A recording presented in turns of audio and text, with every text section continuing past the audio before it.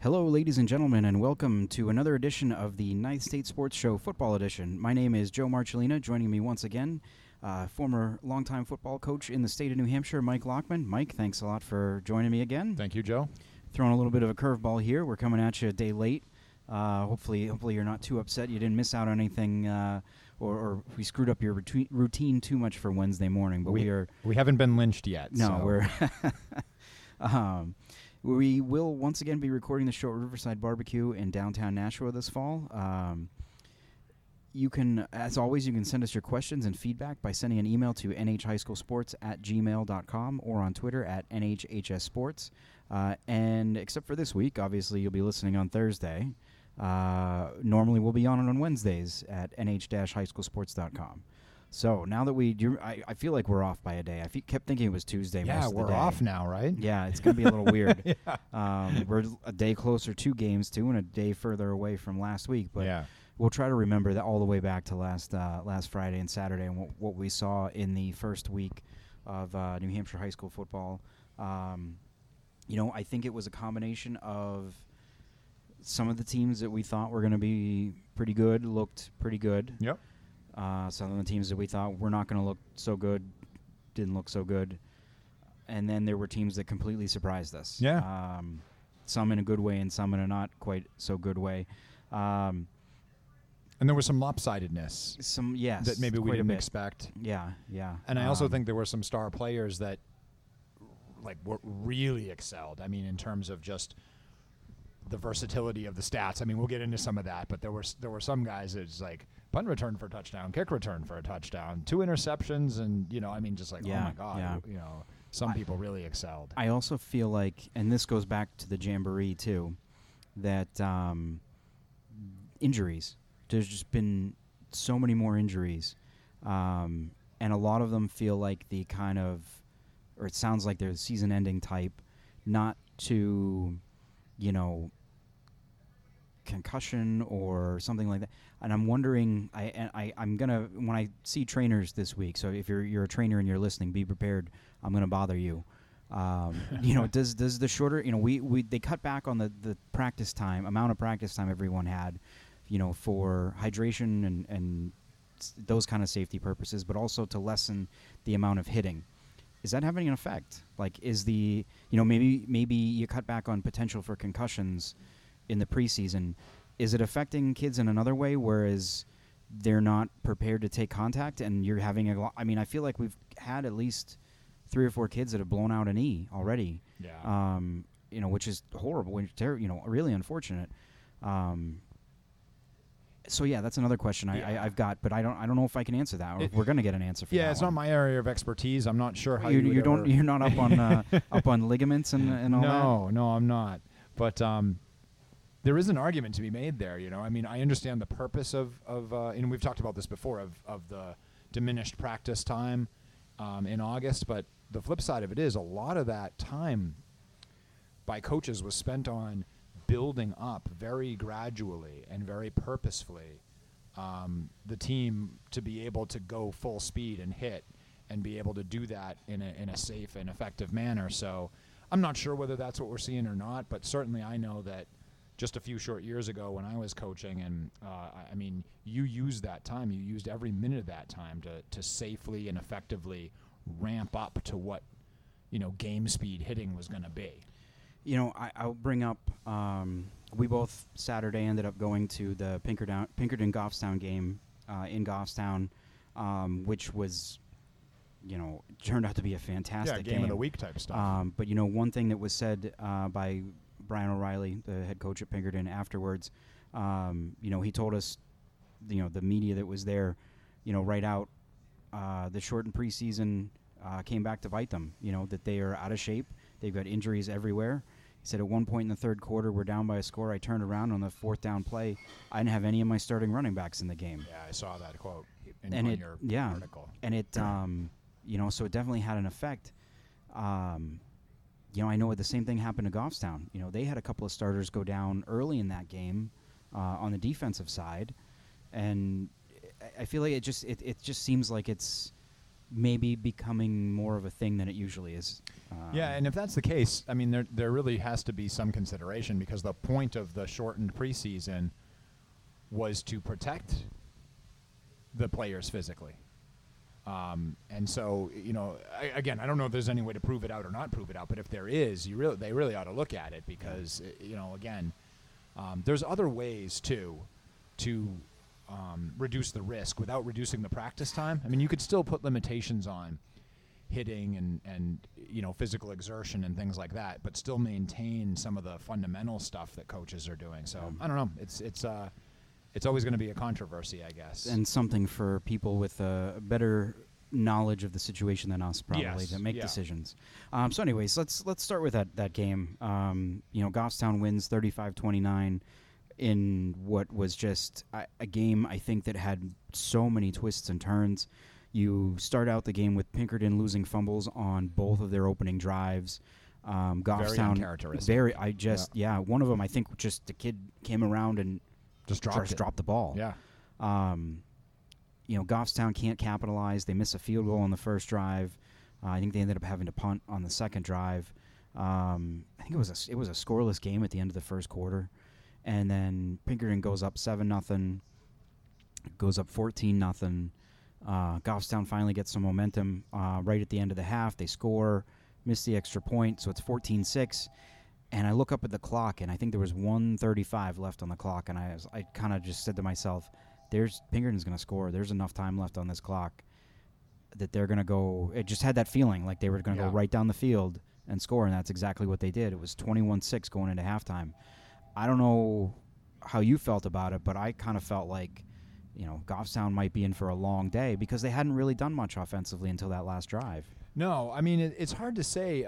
You have that other sense, though, as having especially having coached for a while. And I remember the Goffstown field setup is such that you could be right there behind the team, if you so choose to stand by the rope. Right. And I was back there kind of with you, and I was there with my family, and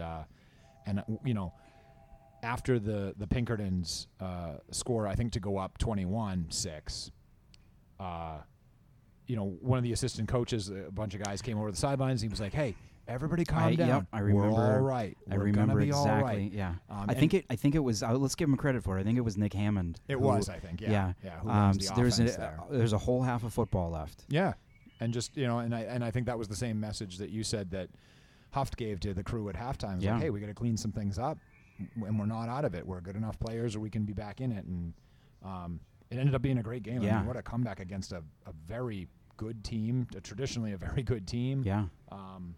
Yeah, it was good. I mean, you had some great performances. They put up 300 yards of offense against Pinkerton, and on the flip side of that, they gave up 400. Yeah. But they won the turnovers. I think it was 4-1 or 4-2 in turnovers in Goffstown's favor. Yeah, and you had,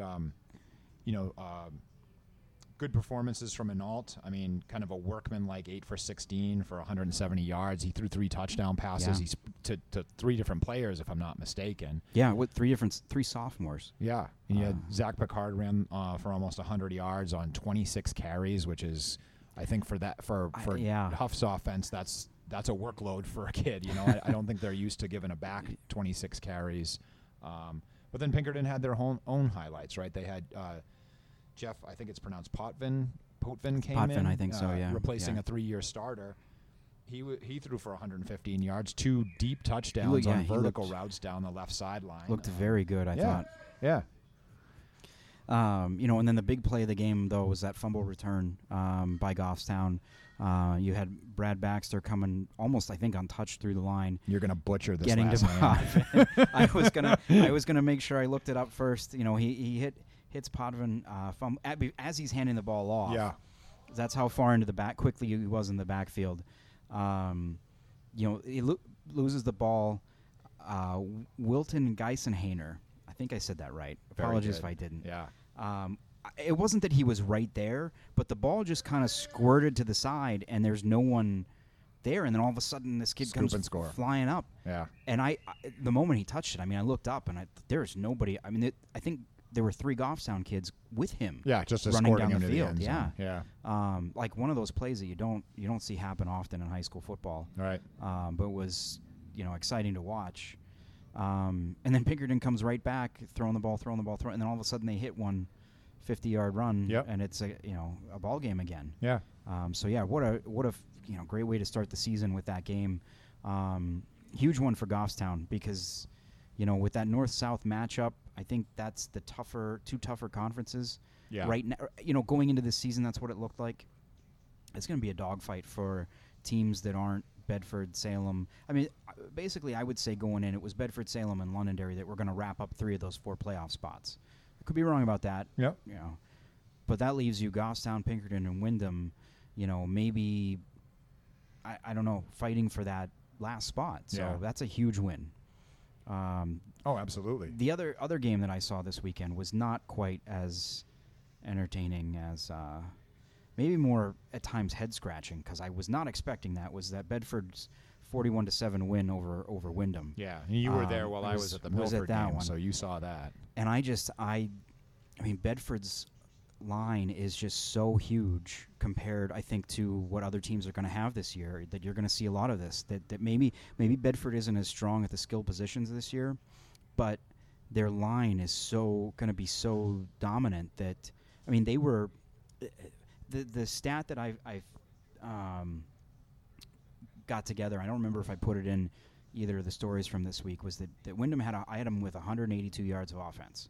They ran 65 plays, 182 yards. 130 of that came on 3 plays. So that means on the other 62 plays, they averaged 0.8 yards a play. Yeah. That's what kind of game that was. Yeah. Just a dominating up. And I think Wyndham's going to be fine. I think they're going to be, they've got they're in the same situation as Bedford, yes, new coach. Some turnover. A lot of turnover. Players, yeah.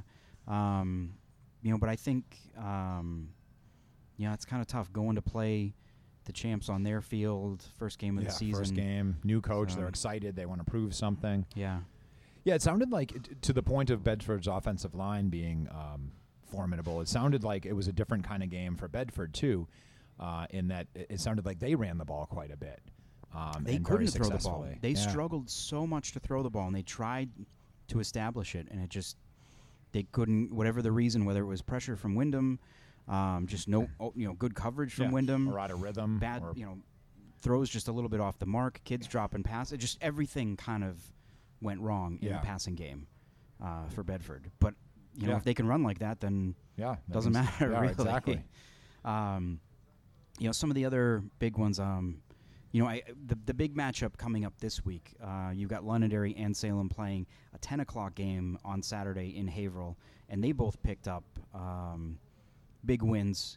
The Salem one was the one that kind of some neat stuff happened in that one. They, of course, beat Central 41-0. Yeah. And, I mean, that game kind of was over, less than a minute in? It was, I mean, Riley Mulvey scored on the opening kickoff, I think, right? 80 yards to the house, and he had a 35-yard interception return for a touchdown. He's one of the guys, by the way, I referenced at the beginning of the podcast when I said, hey, you had some of these superstars that just had these prolific games, right? He had 34 yards on 6 carries, which doesn't sound like much, but given the way the game went, they were probably being pretty conservative with him after. They were up, 14-15-0 or 14-0 a minute into the game. Yeah. I mean, that's a tough one. It was 35-0 at half, I think, and it sounds like Central's young this year and replacing a lot. But Central, I think they had a couple of bright spots as well. I think the quarterback ended up coming around and getting into, I can't remember the young man's name, but I think he ended up getting into rhythm and having a pretty decent shot of it. But, I mean, Central was held to under 100 yards in the first half, and they didn't even get into the red zone except for one drive late in the game, from what I understand. So Salem sounds like a pretty well-rounded team again this year. Not to mention Josh Maroon, wasn't really in the discussion. He had 82 yards,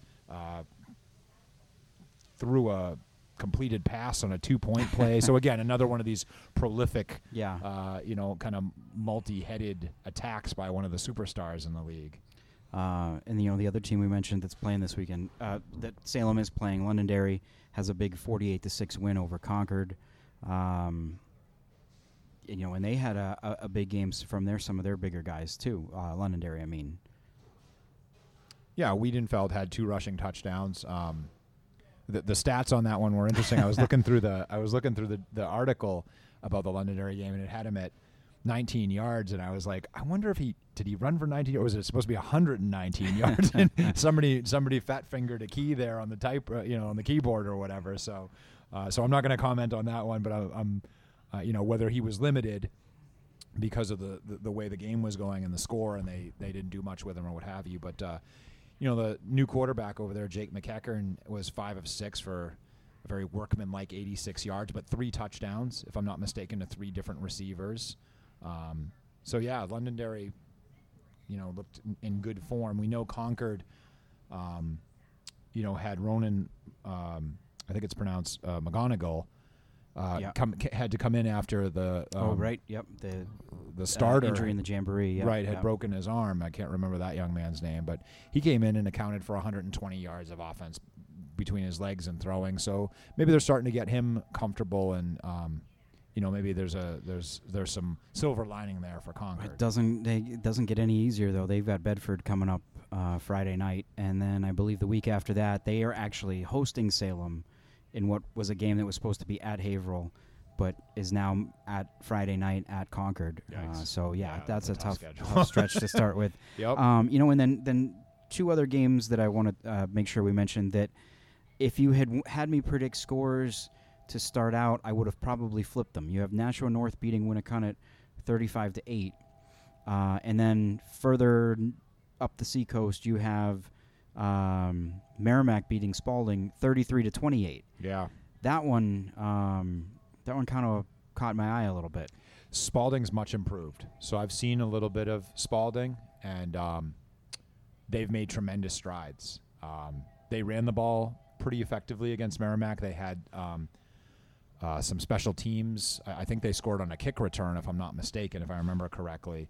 The quarterback, Logan Gadbois, I think Gadbois or Gadbois. I'm assuming French. Gadbois. I guess it depends on how close to the French Canadian the family still probably is. Yeah, exactly. He threw for 170, and that's a pretty athletic Tomahawk secondary. That's a pretty good number. Yeah. Yeah, I mean, and so. Ryan Lane was the one that returned that kick for 90 yards against the Tomahawks. I mean, J.J. Dyer still played great. There's another guy that, in terms of, again, a prolific performance, he threw a touchdown pass on a jet sweep pass. He ran the ball. They had him running like kind of a jet sweep. Oh, yeah. They handed it off to him, let him throw it. The 6'5", 270-pound kid. He can move. All right.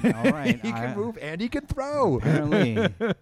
And he ran the ball. He caught a few passes. They had him at tight end. They had him at slot. That's one of those ones when you're lining up that the kids are probably going, wait a minute, what is he doing? Yeah, right. Well, he's throwing a pass. Wow. Yeah. And he was great on defense. I mean, Spalding tried testing him a little early with some power game out of the eye, and they just couldn't move him.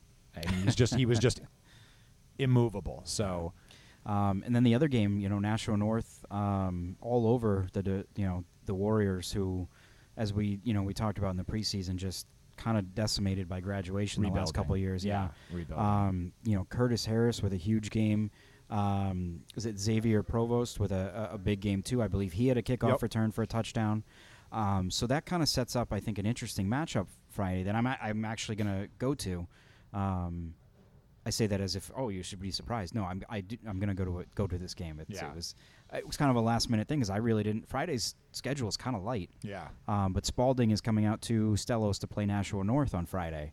I'm really curious to see what that game looks like because I kind of thought Merrimack and North were kind of close to each other in terms of, what they had. Where they were going to finish. Yep. And if Spalding's giving Merrimack that good of, I don't know. Of course, you're going on the road. Traveling, I think the last time Spalding came to Stellos, they gave up something like 70 points to Nashua South a couple years ago. I don't even remember when that would have been. Yeah, and this I think will be the first time I've covered a Spalding football game since 2013. Actually, the first game of the season, Nashua South played out there, and when I was still at the Telegraph, I think they had me drive out to Rochester for that. Yeah, I think Trevor Knight was still the quarterback at South. So that should also probably make some Spalding fans feel pretty good because that team was pretty competitive. They ended up making the playoffs that year. Yeah. So Yeah. I don't know. I'm just, I'm not saying, but I'm saying I saw a Spalding game that year. Well, you're Gonna see one another this one year. soon. Yeah, so right, maybe right. that means playoffs. Hey, before we get off of D1, and I know we've spent a bunch of time there, but we would be drawn and quartered and keel-hauled if we didn't mention Memorial 14, Right, yeah. Timberlane 7. First win in I think 4 or 5 years. Yeah. It's been a while. It was a drought. And they had to hang on. I think at the end of that one, I think Timberlane had a chance to win late and wasn't able to. So congrats to Memorial. Absolutely. Great story there. I think the big story was the 2 key turnovers. Sebastian Botello recovered a fumble. Dennis Coley had a pick. And I mean, anytime you're in a game that's tight and you buy yourself 2 additional possessions, hey, hats off to the defense over there at Memorial. Yeah. Nice job. I just forgot. Oh, Memorial this week. They've got a big one coming up. They are hosting Pinkerton, I believe, Friday night. So they are actually going into that game with a better record than Pinkerton. Yeah. Which kind of reminds me of a question you asked me over the weekend that you said you had been asked. Of with Pinkerton losing to Goffstown, Plymouth, of course. Well, a good way to segue into our Division II talk. Yeah. Plymouth having its 27-game winning streak snapped by Bow in an 8-7 loss. When you asked me when was the last time that Pinkerton and Plymouth lost both on the same day, and I thought, wow, that probably goes back a while, but it actually doesn't. Question submitted by Rick Erda from Milford, by the way. It actually only goes back to the game before Plymouth's streak started. Plymouth, of course, in 2016 lost. I want to say it was week 7 and week 8 in back-to-back games to John Stark and then to Lebanon before they beat Milford in the finale and then started on that run. Yep. Pinkerton also lost in both of those weeks in 2016. So the last 3 times that Plymouth has had a loss, Pinkerton has also lost. Wow. So if That's maybe Coach O'Reilly should call Coach Sanborn and say, stop losing. Yeah, right. Because it's bad for us. Yeah. Huh, that's very interesting. I thought that was really kind of weird. Yeah. The other thing, since before we move off of D1, probably worth mentioning, even though he's going to hate it, Justin Huff, Goffstown head coach, is now 6-1 all time in head-to-head matchups with Brian O'Reilly at Pinkerton and Bill Ball at Exeter. By the way, Brian O'Reilly and Bill Ball, I think the only 2 coaches in the state remaining that were coaching when I played. I just mean like I played in games that were coached by both of those guys when they were at Exeter and Pinkerton when I was a player. So yeah, that's you're beating a lot of experience up when you go do that. So as I mentioned, Bo kind of I don't want to say gets the monkey off its back, but I guess they kind of do. It's first time in 6 meetings. Or now Bo is now 1-5 in their 6 meetings with Plymouth. All of those, by the way, in the last 3+ years since Bo moved into Division II. Lost to him twice in the championship game in 16 and 17. So I mean that's a huge win for them. And it kind of makes me think that Bo is maybe even more legit than we might have thought, because I think Plymouth's only touchdown came because Bo fumbled a ball on a pitch and it went back into the end zone. That's correct. Plymouth did not score an offensive touchdown. It was a fumbled exchange off a pitch backed way up in your own territory kind of thing. And I think Ian Trider fell on that in the end zone, and that was the only points. I mean, that's just to hold, regardless of what Plymouth has coming back. I mean, they're a well-coached team. They reload every year. Not many rebuilding years up there. To hold that offense scoreless is quite a feat. Think about this disparity. Bo ran 57 offensive plays. Plymouth ran 29. Wow. And Coach Sanborn had said to the media, "That's what we do to other teams, yes. right? Yeah. That's our game. They kind of took our template and used it again. I mean, not that that's not what Bo's template hasn't been either for years, right. But Coach Sanborn said, now I know how it feels. Yeah, not many teams do that to Plymouth. No. Game you were at sounded like it early on was a bit of a blowout, and then Hollis made things interesting. It was, a 35-21 win for Milford? Yeah, it was 35-21. It may not have been quite as close as the score sounds, though. I mean, we had talked last week about, I had, or maybe it was 2 weeks ago, where I said, hey, Gavin Erda might be the best quarterback in Division II, and you were like, whoa, what about Sander Wimmer? Well, week 1 matchup, all respect to Kyle Gora too, who's also one of the best quarterbacks in the division probably, but Gavin Erda, 320 yards. 3 rushing touchdowns, 2 interceptions. One was in the end zone. There was an exchange down in Milford's end, a couple turnover back and forth kind of thing. But I mean, the Gavin Erda performance, touchdown runs of 70, 45, 65 yards. So 321 rushing yards, or just total 320 yards? Rushing yards. That's yeah.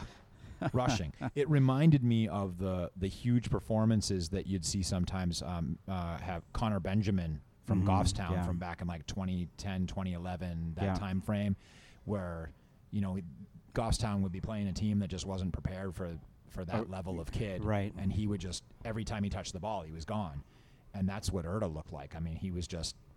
There was one point, I think I tweeted this stat. If you went back to the opening whistle of Milford's Jamboree scrimmage against Central, which we know doesn't count for anything, but there was one point where Erda did not have a carry that wasn't for a touchdown. It was 5 carries, 5 touchdowns. Oh,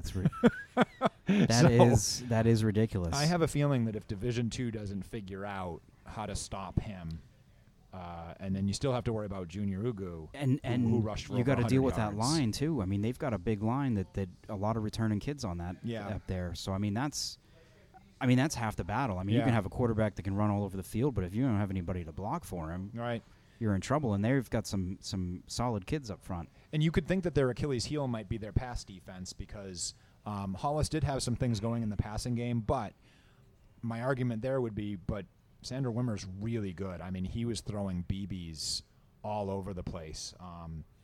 And, unfortunately it was too little too late, but he was able to hit Blake Bergerson for a couple of great passes. He scrambled a few times for, some was design runs. Some of it was just, he was getting away from pressure, but he's still a great player. But, Milford still did a good job on the passing game, but I'm not sure. I'm not sure that they have a lot of weaknesses right now. Of course, Milford gets to go to Manchester West this week, which beat Sanborn 23-7 in its opener. Yep. Hollis will host Hanover in I'm not too sure what to expect from that game because you get Hanover getting blanked 35-0 by Kennett. From what I read, they dressed less than fewer than 30 kids. So I'm really curious to see what they bring to Hollis this week. Yeah. Maybe, but the other kind of big game of the weekend, you had Sauhegan going out to St. Thomas and winning 34-25. Yep. Again, there's Luke Manning, another one of these kids that he's throwing passes, he's catching passes, he's scoring touchdowns, he's rushing for whatever he rushed for. I think 80 yards, I think. I mean, there's another one of these prolific superstars in the making here that just does everything, apparently. They play Conval this week, which got its first win, beating Kingswood 21-17. Yep. I feel like that's a match. For whatever reason, those two teams have crossed over, Kingswood and Conval, and Conval picks up a win in that game every year, it feels like. Yeah, and both programs have struggled recently too, but Conval's kind of had their number, and good for Conval. They've gone through some coaching changes that have been tough on them, I'm sure. So they get they go to Sauhegan this week. Yep. Hope for Gus game, by the way, which is always a big event in Amherst. Alvern comes out with a surprising kind of win against Pelham. Defensive battle. It was scoreless at halftime, which is actually, I think, was the case last year when these two teams opened in the regular season. I could be wrong about that, but I think that was the case. But 15-0, kind of tells me that either Alvern isn't quite where we thought they were, or Pelham's defense is pretty good. Pelham held Alvern to 30 yards in the first half, but Alvern, held Pelham to 5 rushing yards. And Pelham's built to run. I mean, they threw the ball okay, it sounded like, but Kyle Gora ended the night, kind of quiet night, 6 of 12 for under 100 yards. It's not what you were used to seeing at the end of the year last year, but he's got that same cast around him. So, maybe Pelham's defense is geared up and ready to play. I mean, that's pretty interesting. John Stark picking up a 29-12 win over Merrimack Valley. they play Plymouth this week. The host, John Stark does. Hosts Plymouth. Merrimack Valley goes and is going to Guilford Belmont, which beat Pembroke 40-0. Yeah, Guilford Belmont, I think, is much improved. Much improved. I think they're a team that's going to make the playoffs or be in contention for a playoff spot this year. Yeah. So kind of, the games that we thought were toss-ups were close. The games that we thought were going to be one team was a little bit better than the other. Those teams came out on top. So, not too many surprises in Division II this week. This week, or I should say last week. This week coming up, I'm really curious to see what that Hanover-Hollis Brookline game is like. I will be out at that one on Saturday. Yeah. I have a feeling that Hanover might be down this year, and Hollis Brookline, again, that score might, and even the game might have been lopsided, but they're a good football team.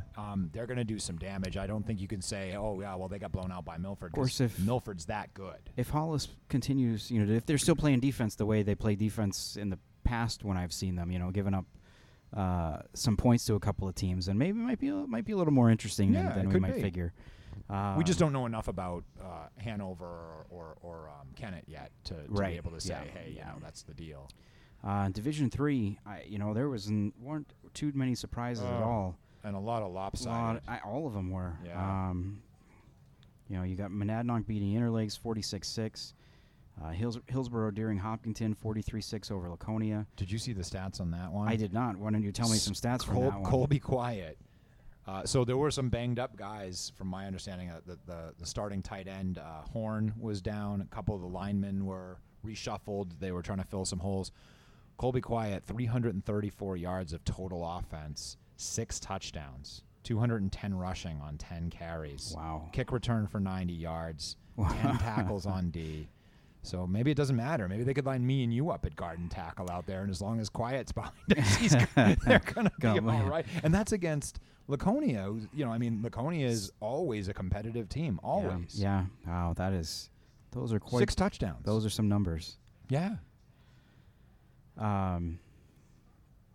Hopefully, you've got some of those. There's a little bit more, maybe chalk up some of that to early in the season, and we'll see a little bit more coming up this week. None of the other games were that much closer either. Of course, no. Keegan Mills had a big game. He had for 100 Campbell, yards. They won 30-0 over Somersworth. Yeah, he had 100 yards before the first half was over. Hillsborough Deering gets Interlakes at home this week. Yep.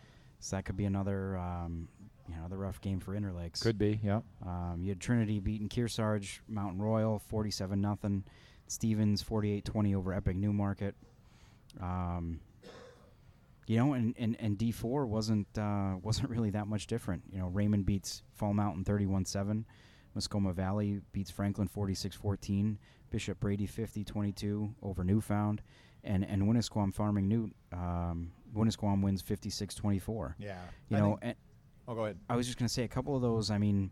You look at the two teams. So Winnisquam, of course, the defending champ there. But then you look at the two teams that were kind of, in contention as 1B. Of course, Franklin ended up making the championship game. Yep. But Franklin and Newfound, both on the losing end to teams that I think won 1 or 2 games last year. Yeah. So maybe D4 will be a little bit topsy-turvy from what we expected and what it was a year ago. Yeah, I think Franklin turned over a lot of kids from that team last year, so they're young. I think they have some athletes that, they're new to football, but they're good athletes, so they're still kind of getting their feet underneath them. And Muskoma, for example, I think they brought back a lot of kids. They've got a lot of they've got some good depth on their team this year. Same with Bishop Brady, I believe. Looking over their roster and what was back, I think it was the same thing. Was a lot of kids, but just doing that. Newfound was a team that I thought was going to be, in a mix for playoffs, and they still could be. Yeah. But there's a lot of ball to be played. Yeah, that's a tough loss to take first week of the season. Yeah. Well, even Fall Mountain had a lot of kids back, but Raymond obviously the real deal as well. And the big game, Fall Mountain doesn't get any easier for them. They go and play Winnisquam, this week. Yeah. So there's a lot of good games. And where do you think you'll end up? Any thoughts on where you'll end up this weekend? I don't know. I haven't been able to get out of my own way to look at it yet. You said it was kind of a light Friday schedule. It is it's a light schedule and also kind of an odd one in terms of where, I feel like in D1 all of the games are on this side of the state. There's like one Seacoast game. You've got, I think, 3 or 4 D1 games on Saturday. Yeah. A bunch of the D2 games are also on Saturday. All of D4 is. And at weird times, some of them. Some of them, 10 a.m. games. You've got Londonderry and Salem at 10 a.m., Goffstown at Wyndham at 10 a.m., and, God bless both of them, but I found someone to go to each of those games. Yeah, I was going to say, I'm not going to be anywhere at 10 a.m. I might go over to the Jungle on Friday night. The Hope for Gus game is always kind of a big deal. And, when I was at the Milford game last week, I sat with Mike Bellevue and Robin Bauquet. They were there scouting, and I thought that was kind of cool. It was like, hey, do you guys realize this is 3 generations of coaches spanning almost 25 years? And so we had a good laugh about that and hung out and watched some games. So maybe I'll go over to the Jungle and see how they're doing. I mean, that could be. I don't know how much, getting a win is a win, Yeah. and I don't know. It sounds like Conval might be a little bit better than they have been. That could be a much more interesting game. And if you recall, it was a tight game last year. I think Souhegan pulled out that win by a touchdown. I think it was a low-scoring, tight game. Whether it was 14-7 or 21-14 or something, but it was a tight game. Mm. All right. Any final thoughts before we wrap up for the week? No, I don't think so. I think we've yapped enough, probably. The listeners might be feeling the same way. He is Mike Lockman. Mike, thanks again for joining me. Absolutely. I am Joe Marcellina. Thank you for listening. We'll talk to you again next week.